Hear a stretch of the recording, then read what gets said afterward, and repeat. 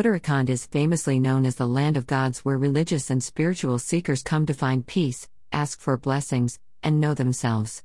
The Devbhoomi that offers panoramic views of the Himalayas, the land that hosts some of the highest peaks in India, where every mountain is to be worshipped and every town is to be experienced. This diverse state with mesmerizing lakes and holy rivers satisfies the need of different kinds of travelers and tourists.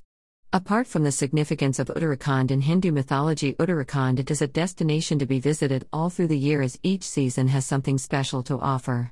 Namely skiing experience, wildlife tours, whitewater river rafting, yoga, honeymoon and enthralling trekking and peak climbing ventures, birdwatching, rural tourism, culture and heritage, photography tour. Well, I had a week with me to explore Uttarakhand. In my plan I decided to visit Dhanalti, which is a small and beautiful part of Uttarakhand. It bring out really a great experience with my friends. Dhanalti is fast emerging as a gem among the major travel destinations in Uttarakhand. It is on Mussoorie, Champa Road, at an altitude of 2,250 miles. It comes with peaceful, relaxed and beautiful mountains with snowfall. It's a different experience altogether. Dhanalti is away from the crowds, busy marketplaces and pollution. It is an ideal location that ensures absolute peace of mind and soul. The green meadows, towering trees, breathtaking view of the Himalayan peaks, make Dhanalti an enticing hideaway for tourists. Dhanalti is the base point for numerous treks into the snow-capped Himalayas, especially to the Tehri region of Garhwal. The most popular treks are through the dense alpine forests that take you to Surkanda Devi, Chandrabadni, and Kunjapuri, the sacred three Shaktipeeths of the Holy Devi Darshan Triangle. So it was my first trek during the trip. Way to Surkanda Devi. The trek to the temple is really rewarding when you reach the top. You come across a breathtaking view of the majestic Himalayan range of snow-clad mountains. Oh, what a sight!